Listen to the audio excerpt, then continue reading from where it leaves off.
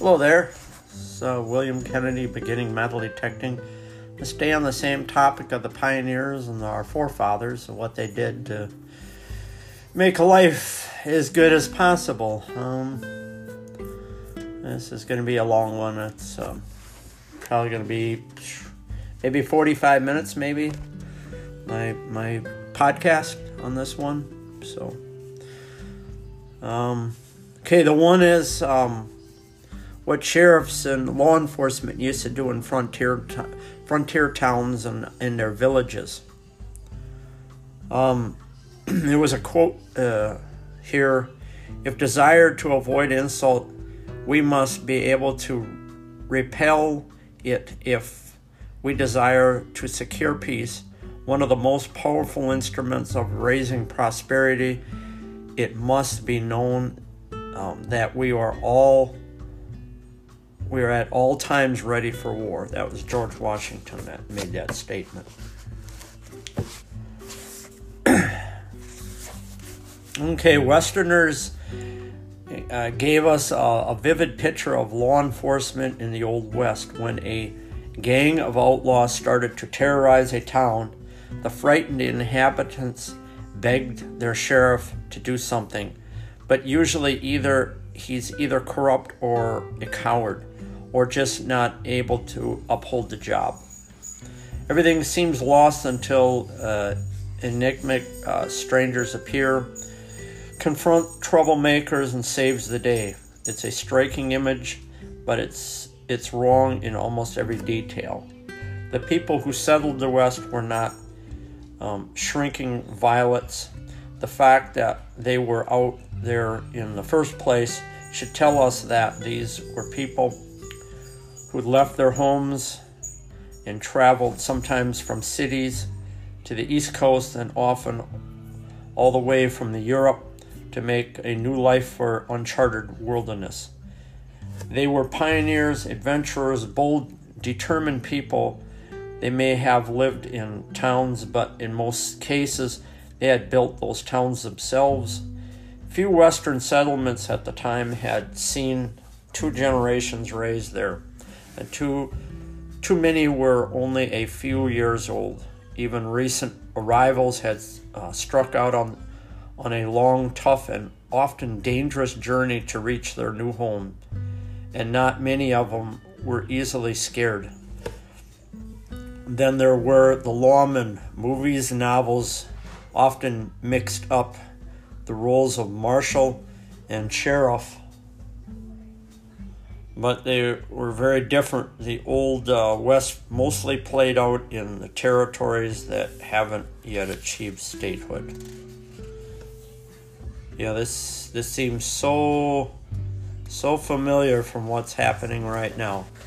It's like the past repeats itself. It just has to give us a state of circumstances or a political type of situation where, people just like lose it. And usually everybody takes sides, so never changes. Past always repeats itself. It seems like it's just another time, another place. People never change. Only faces change, but ways never change, usually, depending upon technology or whatever. Okay, that meant there was no state governments to take care of law enforcement. The federal government's response was to send U.S. Marshals into new territories. The United States Marshal Service is the country's oldest law enforcement agency and was set up in 1789 as an enforcement arm of the federal courts. Marshals were ideal for the job because they had extensive powers and they could hire local deputies or recruit a posse. Virgil Earp was a U.S. Marshal, and he hired Wyatt and Doc Holliday for assassins. But while marshals had a lot of power, there were many of them certainly not enough to cover a huge, growing, expansive West. As towns became established, they started to take on responsibility for their own law enforcement in the shape of local sheriffs.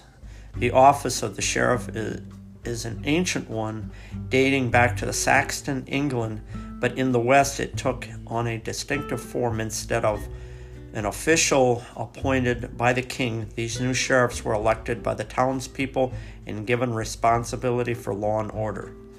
Because they were elected, sheriffs tend to be trusted. There is no exceptions. However, elections could be rigged or enough voters could be bribed to elect an unpopular candidate. But in general, the job was given to someone that people thought could do it. The position came with a lot of power and even more responsibility. The sheriff could appoint deputies to help him with duties, which were many sheriffs also often acted as tax collectors and resolved disputes over grazing rights or access to water. They're most famous as lawmen through. In the early days before the Western Territories achieved statehood, sheriffs literally had the power of life and death. A sheriff could arrest wrongdoers, hold a trial, and carry out the sentence. Sometimes that meant locking up drunks up in the town's jail for a few days. Sometimes it meant a hanging. Crime in the West. What kinds of crimes did those sheriffs have to deal with through? Another stereotype we get from the movies is that the Old West was lawless, violent places. The truth is, in general, it wasn't. In fact, a typical Western town in the 1860s had a lot less crime and disorder than it does today. That's mostly down to the people who lived there and the lives they led. The new lands of West attracted a wide range of personalities, from visionaries to dreamed of buildings a paradise to misfits on a run from the law to the families. But the untamed land was ruthless and judge. To survive more than a few weeks out there, never mind to successfully establish a farm or business, you had to learn to work together. Neighbors helped each other by trading supplies and lending muscle to a building project. Merchants gave credit on an honor system, and those who abused that trust soon found themselves unwelcome in the town. After a civil war, the ranks of the pioneers swelled. The veterans who brought their own, I can't even pronounce that, comrade with them. Camaradere. I think that's what it is. It's some word I've never seen it before. Unless it means something else. All this meant a level of trust soon developed in a western town.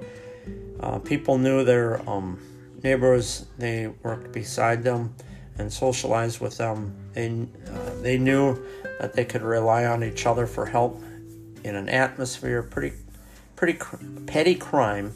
Okay, I can't even talk. I need more coffee. Was frowned on. The violence was surprisingly rare. When violence threatened, it usually came from the outside. There were gangs of outlaws that were often made up of men who failed to fit in with frontier society and banded together with others like them. A big rancher moved in and came into conflict with some farmers. They sometimes hired gangs and gunslingers to enforce their will. Later, the earlier railway barons would resort to some tactics when the federal government began its war against the Plains Indians. The previous good relations between settlers and tribes broke down, and warriors began to attack farmers and even small towns.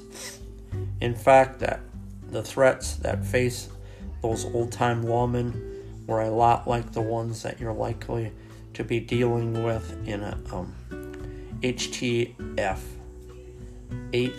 SHTF. Oh, if you know what that is. That's kind of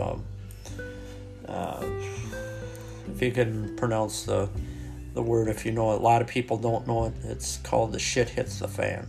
Okay, that's kind of like preppers. They do that, and this stuff can happen. I mean, like I said, the past always seems to repeat itself, no matter how technological we are or whatever. Society breaks down. Something happens within political circles or whatever, and this is what happens, and it's just the people rebelling, so people are going to take sides. Scenarios, but they're probably going to fall on a lot quicker. I look at it this way. If this was to happen, it is stay in my house or flee to the woods. Build something that I can live in, because I'm not going towards trouble. I'll flee trouble. Unless it comes to me, then I'm going to have to do something about it. It's either flight or fight. You have two choices. After all, in the West, society was still being built home by home and farm by farm. The majority of people were part of the effort. They were used to take care of themselves, growing their own food, digging wells for water, and resolving disputes like adults. Not like it is today, huh? Spoiled little young brats or something. I don't know. Glad I'm older now. Glad I don't have to deal with all that. I'll just stay in my house and mind my own business, I guess. Now imagine what it would be like if a developing society like ours, full of people that think meat grows in shrink wraps, packages, collapses suddenly. All those people have to fend for themselves, and unlike old pioneers, they don't have any idea how to do it. It wouldn't be long before marauding gangs, desperate for basic necessities like food, water, are trying to take it from them. Anyone who looks like they're managing to cope with the situation, existing law enforcement probably wouldn't be able to help you much either. Elements of it haven't collapsed, will be completely overwhelmed, because chaos will spread far and wide and fast. Spread far and fast, not wide. That will happen anyways. If you want to protect yourself, your family, and your property in this scenario, you're going to have to do it yourself.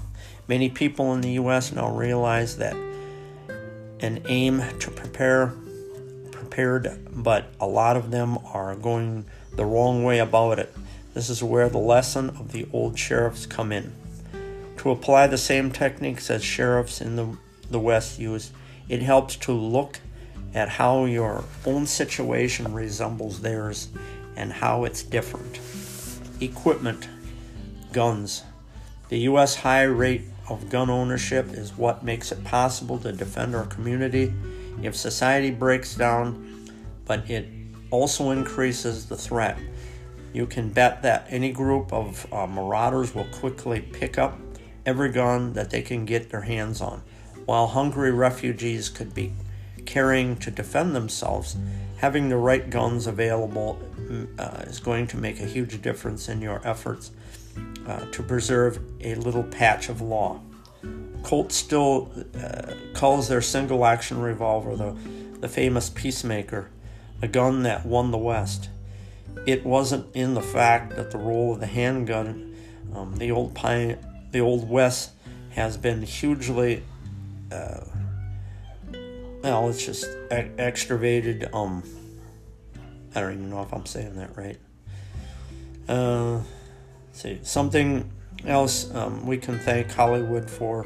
Yes, many famous figures from that time carried one, but they were now here near as common as the movies make out. And the movies aren't anything like the real deal. They just make it seem a little cooler and stuff, and maybe a lot of that stuff didn't happen. Most of it did, but it isn't as glamorous as they say it is. Like I said, war always stays the same. The faces, they're the only things that change. Almost every household on the frontier was armed. but guns were expensive compared to the average income of a lot of expenses than they are now, and few people could afford a collection of them. They tend to buy one gun and would pick one that would be versatile as possible. Usually it wasn't a revolver. For the typical settler in one of the new American territories, a handgun wasn't actually good for much.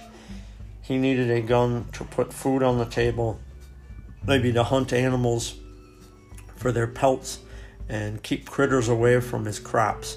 Self-defense was just something else could be used for it if necessary.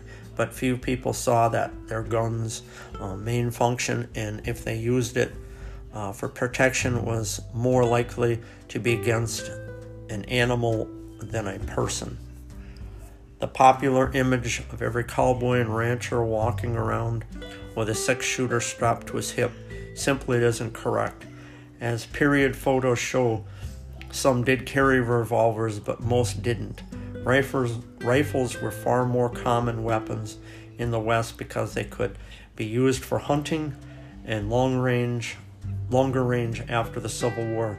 There was no shortage of military surplus, rifle muskets, and settlers carried those or similar weapons.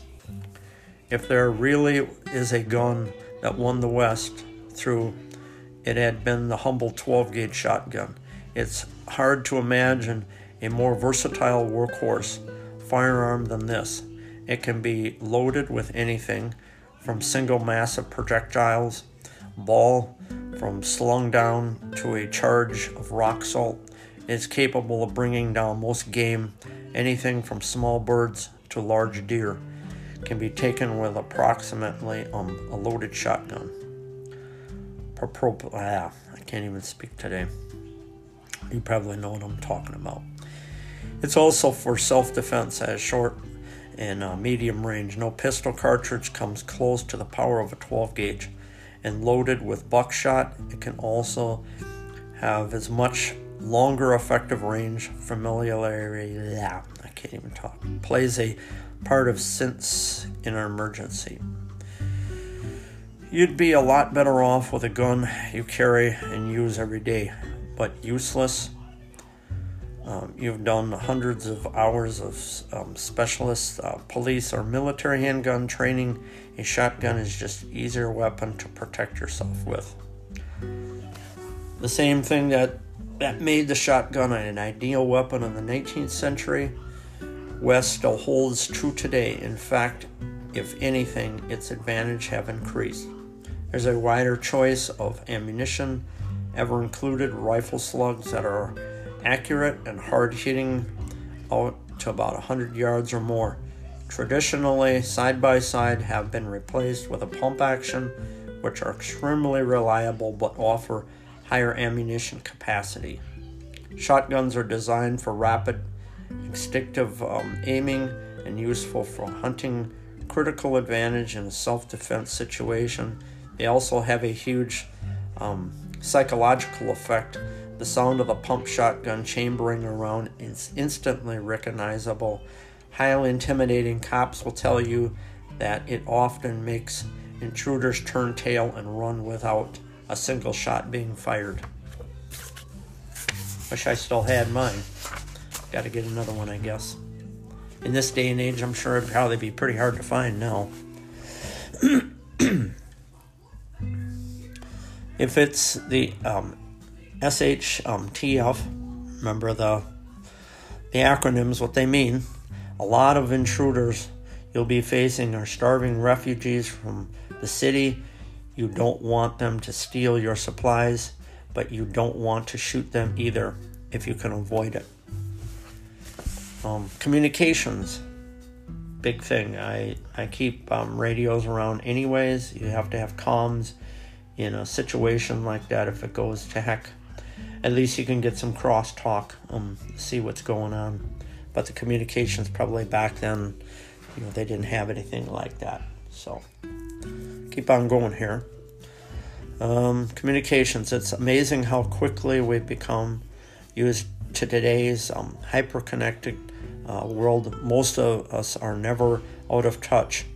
Whether we are about 25 years ago, cell phones were in ranty and mobile internet completely unheard of. If you wanted to talk to somebody while you were out, you found a payphone and hoped they were at home. In the Old West, even that option didn't exist.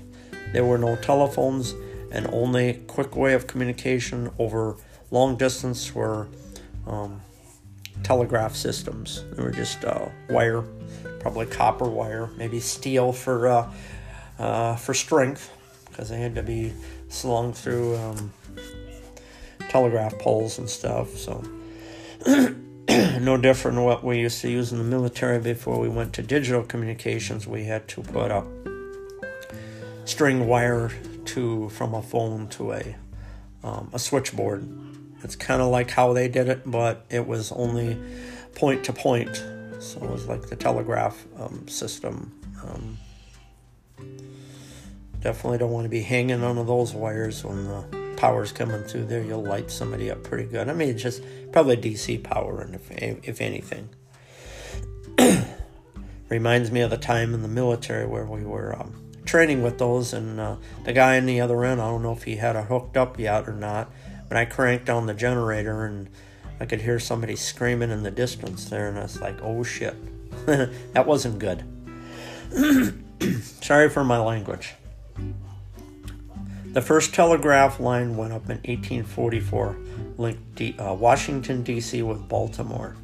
By 1856, there were around 40 U.S. telegraph companies, all based in the eastern United States, but one of them, which recently renamed itself Western Union, probably remember that from the money orders, had begun buying up many others. Western Union opened up its first transcontinental line in 1861 between New York and California. And through the rest of the century, the telegraph network slowly spread throughout the developing West. Not every town had a telegraph station. Though it had a few more than one, sending messages wasn't a fast process. Each one had to be tapped out using Morse code. They still use that today. It's kind of hard to memorize, but I know up till I think 10 years ago on the ham test you had to know Morse code, but you don't have to anymore. They took that out. It was just too difficult of a test if you operate ham radio. Then written down at the receiving end, either person was addressed to had to be picked up a telegraph station, or Western Union runner would deliver it. So that was probably on horse, because they didn't have cars back then. Later on, I think 1902, maybe 3, they had like the Model Ts. But before that, yeah, maybe there was a steam car, maybe somebody was developing something, but otherwise it was horseback or wagon. Even so, it was a huge improvement over what went on before. The Pony Express riders on fast horses, changing mounts frequently, could carry over a 20-pound sack of mail from St. Joseph's, Missouri to Sacramento in around 10 days. The Pony Express became a legend of the West, but it closed 2 days after the transcontinental telegraph started. Operating slow riders were the quickest way to get a message between most towns out west until well into the 1880s, unless you lived beside the railroad. If society collapses, you'll suddenly find your communications options at least as narrow as those of the 19th century pioneers. Cell phones, landlines, exchange, and internet will go down quickly. The only modern communications that will work are self-contained radios with their own power sources, and if you don't have one and an SHTF kit, you'll be back to using riders to carry messages outside your local area. If you don't have any horses and have to rely on automobiles or motorbikes, that's going to be useful, valuable fuel. That's why people say CB radio is dead. Well, in a situation like this, it could become new technology again. So it's like I always say, the past always repeats itself. You just don't know how it does. But old technology becomes new again because your system went down, for whatever reason or whatever have you. I don't know. These are possible scenarios. And if you look at it as the worst scenario, the possible worst scenario, I never look at the best scenario. I look at the worst case scenario because that's usually how it's going to go. If you think that way, you prepare better because nothing comes out good because we don't have a crystal ball. We don't know how it's going to turn out. So you have to prepare for yourself. Big thing. Okay, I'm going to take a break for Digger's Den. They're out in Tennessee there.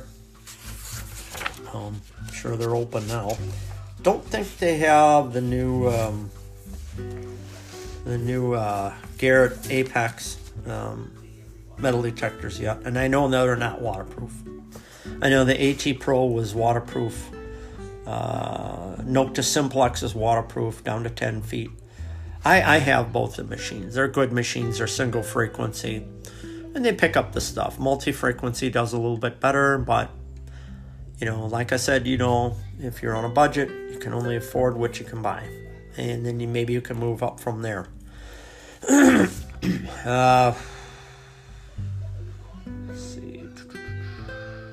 Yeah, Digger's Den is in Tennessee, and the number is 434-665-9753. You can contact him. And I believe he might be on Eastern time, I'm not sure. Pretty sure. Tennessee, it'd be more east. Okay, carries the Noctis Simplex, and it carries all the AT Pro, those different machines, Garrett line, because I don't think he has the Apex yet. It'll be coming out here very soon, I'm pretty sure. He carries, Deus products, the black or white HF coil or standard black coil. I have that coil. I have the elliptical one. It's a pretty neat one. It'll go up to the black one. It's not the X35. That's like the white elliptical coil. I think the HF elliptical coil will run up to almost 90 kilohertz. Otherwise, it runs down to 50 or 60, and then the black one runs anywhere from 5 to 10. It goes on up to about 30, 25. But with that detector, you have to put in the serial number for the coil that you're using because it's got an individual battery. Because it has no wires like the Simplex or the AT Pro or something like that, or the MindLab Vanquish or the 800. They all have cables, but the Deus doesn't. And if you're going to go in the water with it, you have to have the antenna for it so it can transmit up to the receiver box from the coil. Because signals like that don't work real good in the water. I tend not to use it in the water. I would probably just go up on the beach. I'm not too much for going in the water, but then you never know. You might want a couple water machines. Let's see. The MindLab, it's 15% off for vets. Show your DD-214 or your military ID card, but cover up any vital information because you have to fax it to him. So what I always do is I just cover it up with a little piece of paper and then make sure it's covered up. I take a picture of it. Let's see. He has digging tools, shovels, fanny packs for your shovels, holders that you can put on your strap. Then you can put your junk or your coins on there in the pouches or like a carpenter's thing that they wear. I always take the junk and take it with me because you might go back there again. Pick it up, take it with you, because somebody else is going to have to throw it away for you if you don't throw it away. He also has PayPal credit sign up. If you want to buy now, pay later, you can do that. The interest rate is a little higher, but you can always work on your credit. I always find that's good, because one day you're going to have to get a house, or you want to get a nice car or something like that. They're going to check your credit. I mean, that's a terrible way of doing it, but people don't really save a whole lot of money anymore. Unless, I don't know, if you're metal detecting, you find silver, put it away. You know, it could be worth something, could be worth a lot. You know, with with the dollar and stuff, they're printing more of it all the time. It's worth less and less. Well, gold and silver are going to be worth a lot more. And there's a thing called a bartering system that could happen. I mean, it happens now. It's still used. The federal government can't track the barter system, which is nice. So if you want something, you trade. Or trade up for something better, you work up to that, and you get something good through the bartering system. I like it. But the thing is I hold on to everything, so I never really trade anything. I don't have no need of getting rid of anything. Probably will happen when I get old, when I can't do it anymore, I suppose. My health will start to deteriorate or something. That's kind of why I work around young people. I feel young myself then, see. That works good. Age is only a number. It's only what you feel, I guess.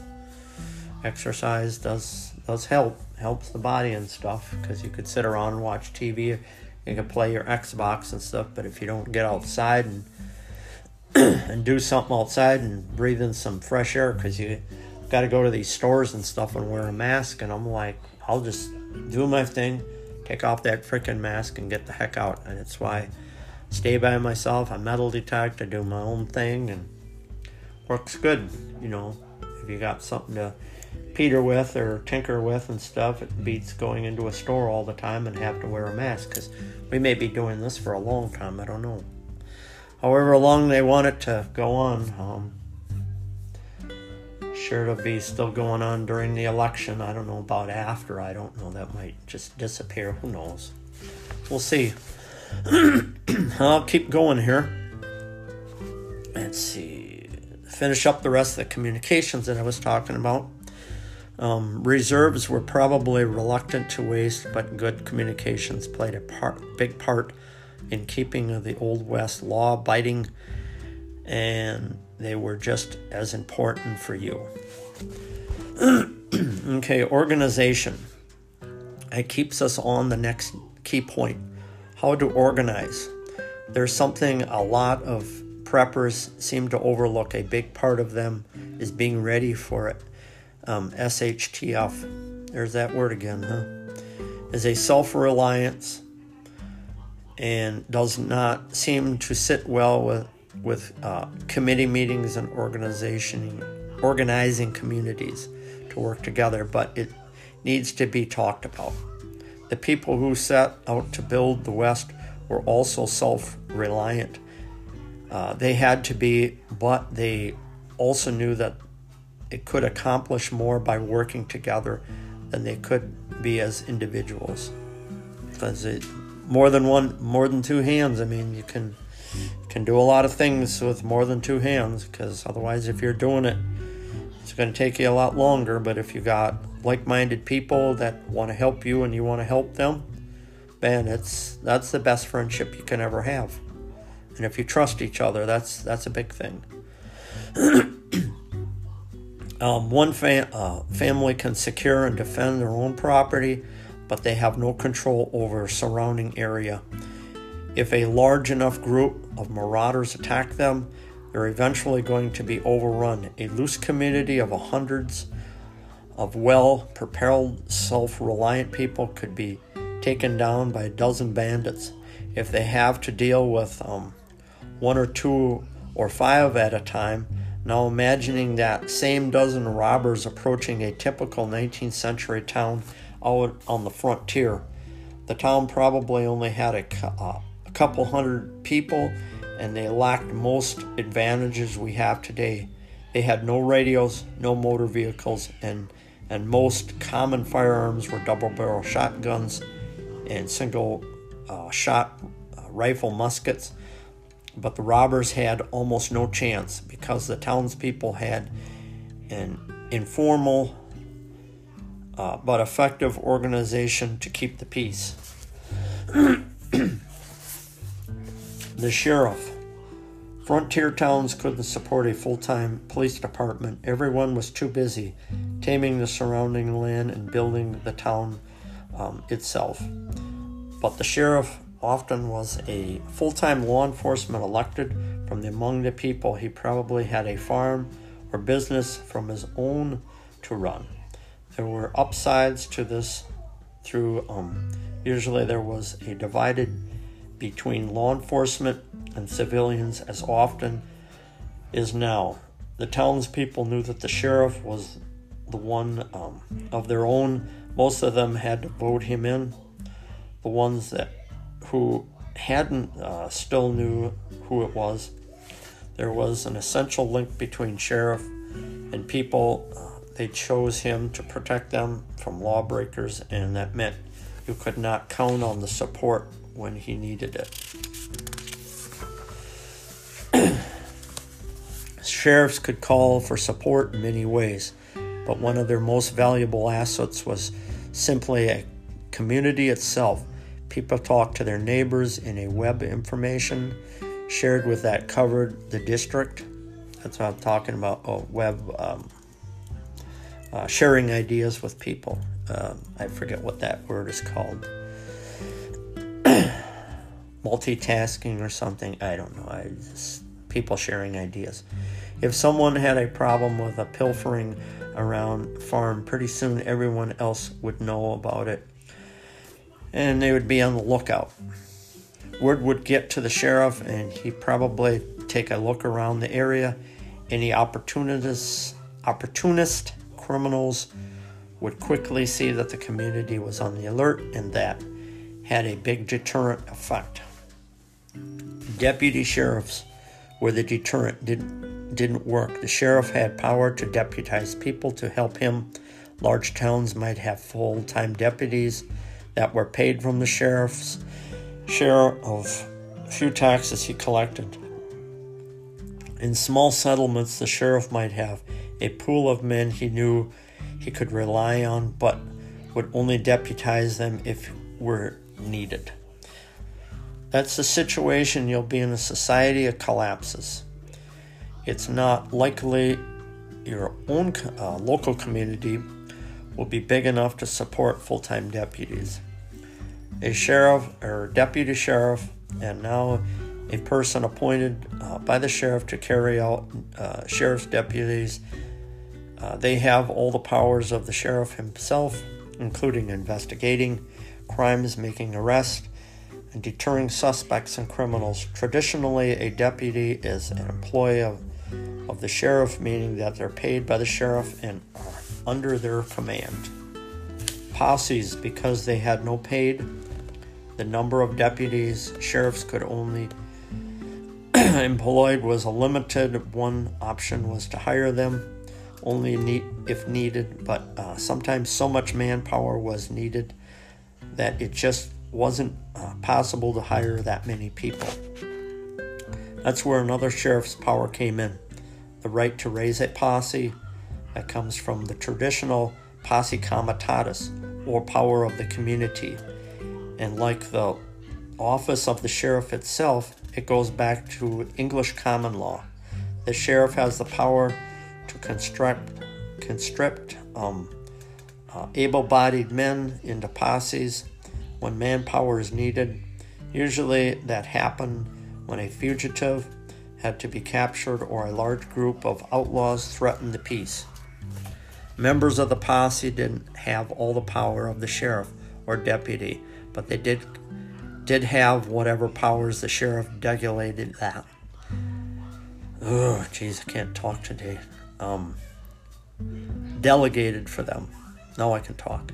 For example, the posse called out for manhunts. Its members would be given the power to arrest the fugitive. Other times, the right to self-defense would be enough for the task.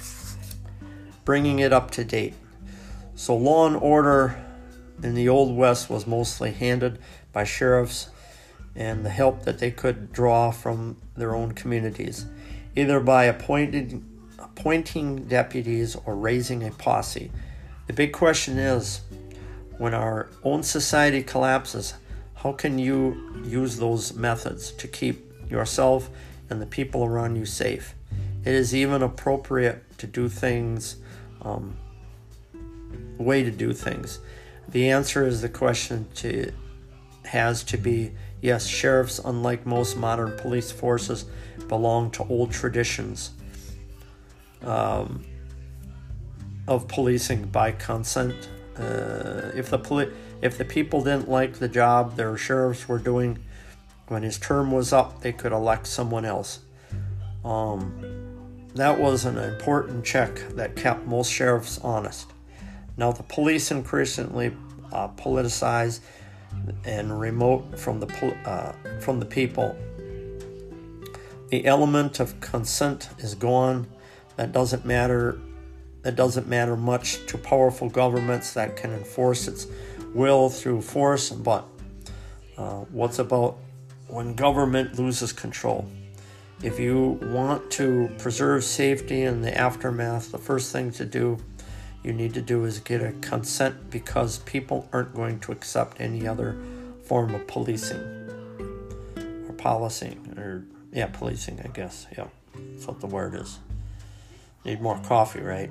Getting yourself an elected sheriff probably isn't realistic in a SHTF scenario. Most people are likely to worry about involved in looking after themselves, to feel like organizing a small town hall meeting. Security is a priority, and it's likely to be needed sooner than later. That means someone has to take the responsibility if no one is going to do it. You're going to have to step up. Your first task is going to be building the consent you need. If you just start patrolling the area with a gun, the chances are you will be looking at some suspicion, but with the right background, you'll get a much better response. The first thing to do is speak as many neighbors as you can. If you can get them all together at once, great. If not, talk to them individually.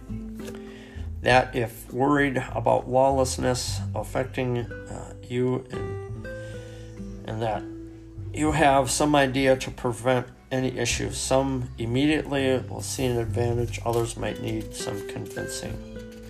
Focus on these points. Safety in numbers. A group of people working together can achieve a lot more than the same number all doing the same thing. And that applies to security too. Let's see. Better awareness. Being organized means sharing information, and that means everyone gets advanced warning in any event developing problems. Less time consuming. If every home is 100% responsible for its own security, everyone will spend a lot of time checking for intruders and standing guard. That wastes time. People could be producing food and adapting to the crisis. Security for singles.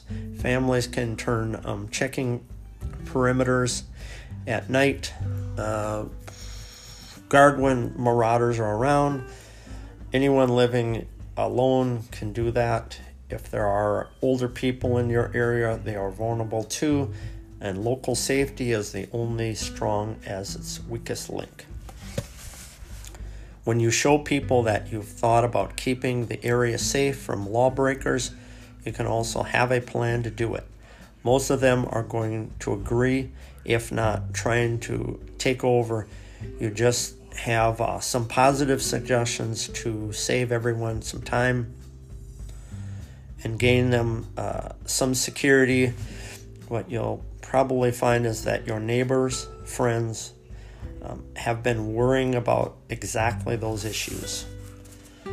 Most of us think we can protect our homes by ourselves, and most of the time we can. But when a dozen armed and desperate people could raid your food supplies at any time, we start to realize that we need to sleep sometimes, and that leaves a lot of hours when we're not ready to respond.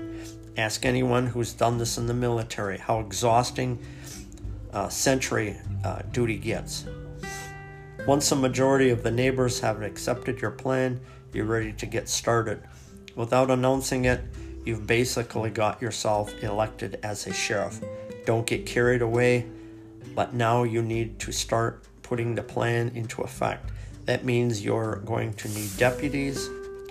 This looks like the tricky bit, but you have to persuade people to give up some of their time to help you out. Actually, it's not that hard all through because you'll see that the benefits pretty quickly in exchange for taking turns at patrolling the area.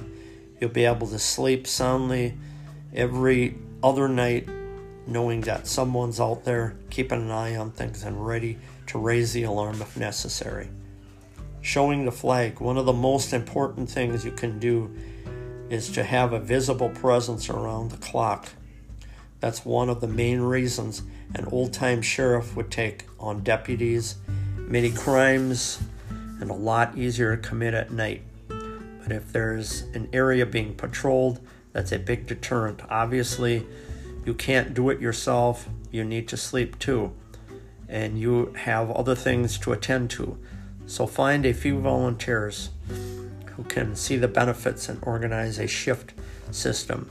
These people do the jobs of your deputies. How to patrol will depend upon a lot in the area. If the suburb or urban, you might need to control access. A small neighborhood can be held together even in a major collapse, but not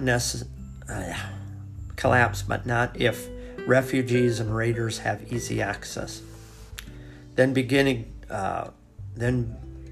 again, you can't mobilize enough manpower to cover every road. Consider barricading, most of them at least well enough to keep vehicles out, and having checkpoints to control one or two you leaving open.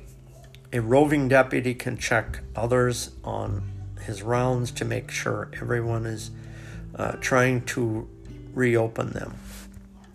In a rural community, homes are likely to be a lot more scattered and distant. Will be longer vehicle patrols and an option here as long as fuel lasts, but outside the town, you're more likely to have access to horses and people that can ride. They are a natural choice for the job. Anyone that's patrolling should be armed with at least a handgun and ideally a shotgun or rifle. And at night, you'll need a flashlight. If you have radios, they should take one of those too. What you can do, don't want to do, to have them fully knitted out with military-style tactic gear. You're just guys out there looking for their area and neighborhoods. After all, they have the visible enough to be noticed. Yeah, the load-bearing vests are really nice. You can keep magazines or radio in there. It's got a pouch for that. It's got several pockets for magazines and stuff like that. When I was in, I didn't have anything like that. It just was when I got out. I got about getting up on almost 60 minutes. Wow, almost did an hour. Holy cow! I better get going here. Run out of time. Or I can just, I'll just keep going. Especially during the day, your deputies should be well known as approachable people. One of the most important things they can do apart from being seen is to talk to everyone they meet. That makes people feel involved in protecting themselves, which is around and is vital to remember. Most of the modern ways of passing on information will be gone, and just like the Old West, it's going to be done by face-to-face conversations. That's another reason for avoiding the military look. It's just philosophical. Can't even talk today. It's harder to talk to someone that looks like they're ready to fight in a war, even though you know them. Actually, military, a lot of soldiers whose job it is to talk to locals will walk around with no helmet or armor and just sidearm. Even in a high threat environment, they take a risk and break the rules because people are more likely to tell them stuff.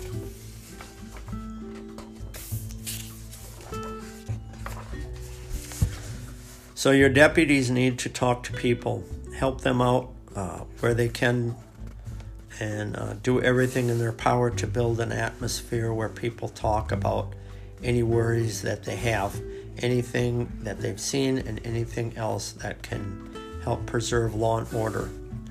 Don't just look outwards either. If someone's suffering from stress, and people will be in extreme SHTF, boy, I can't even say that, scenario. If you can pick up advance warning of any issues that are developing, if someone's started drinking heavily, getting aggressive with family or neighbors, or possibly even drinking or even thinking of suicide, you'll get to hear about it, and you can keep an eye on the situation before it gets out of control. You and your deputies have other things to do. You'll know the places in your area where bandits or refugees might hide. Check them regularly for signs that anyone's been using them. Also take a look at anything that could endanger the community. If there's a levee nearby, make sure to visit it daily.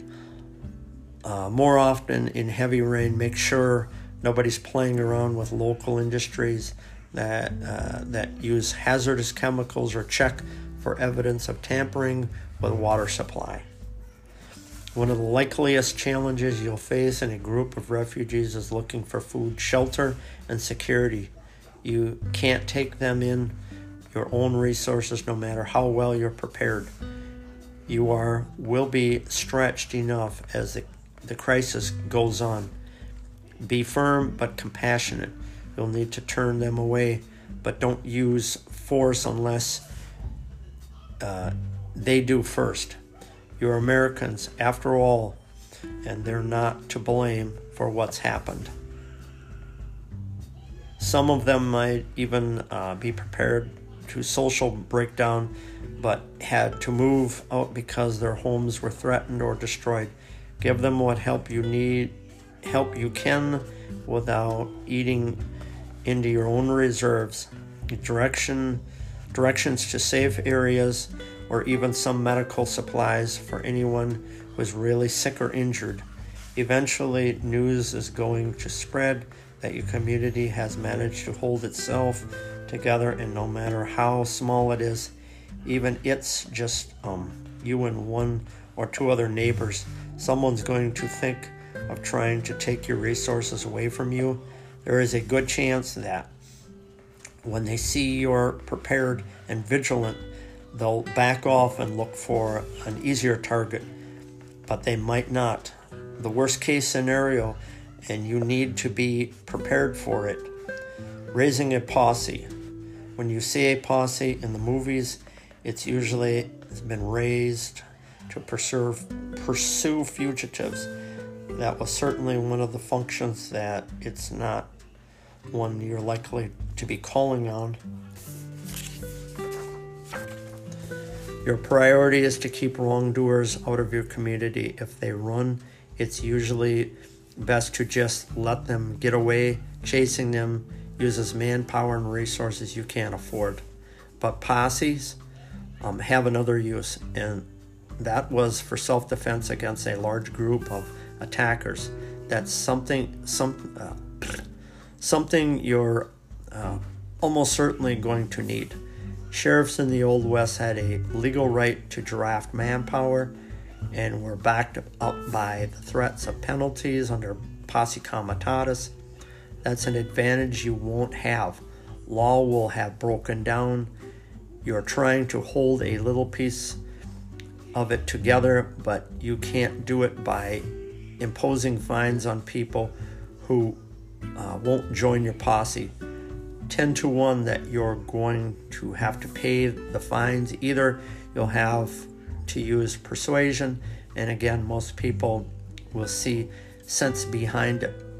Those who will not probably change their minds the first time your posse proves its worth.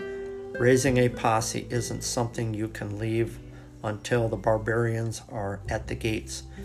You have to know who you can count on and that will be willing to help. Traditionally, that was all able-bodied men. Now it's any able-bodied adult.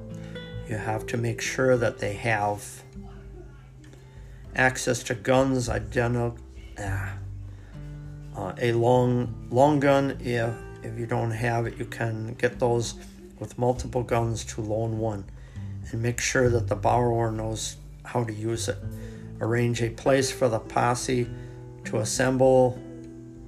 If a gunfight breaks out somewhere central, easily reached but not in the line of fire from the ways into your neighborhood. If you can have enough people, organize them into teams and try to spread any veterans among those teams to reinforce them.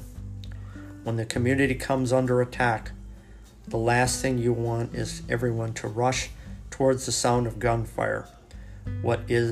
If the raiders have split into two groups, keep a reserve to deal with anything unexpected. An old sheriff wouldn't take anyone with him.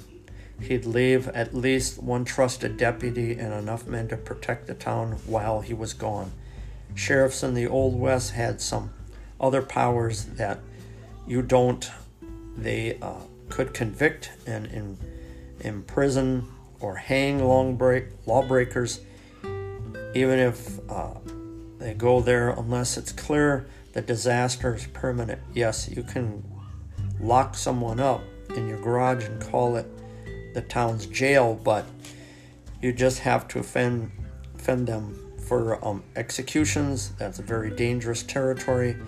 In the worst case scenario, like a major EMP attack, there's a good chance that the government will regain control. Eventually, if this happens, you don't need to question being asked about what happens during the crisis.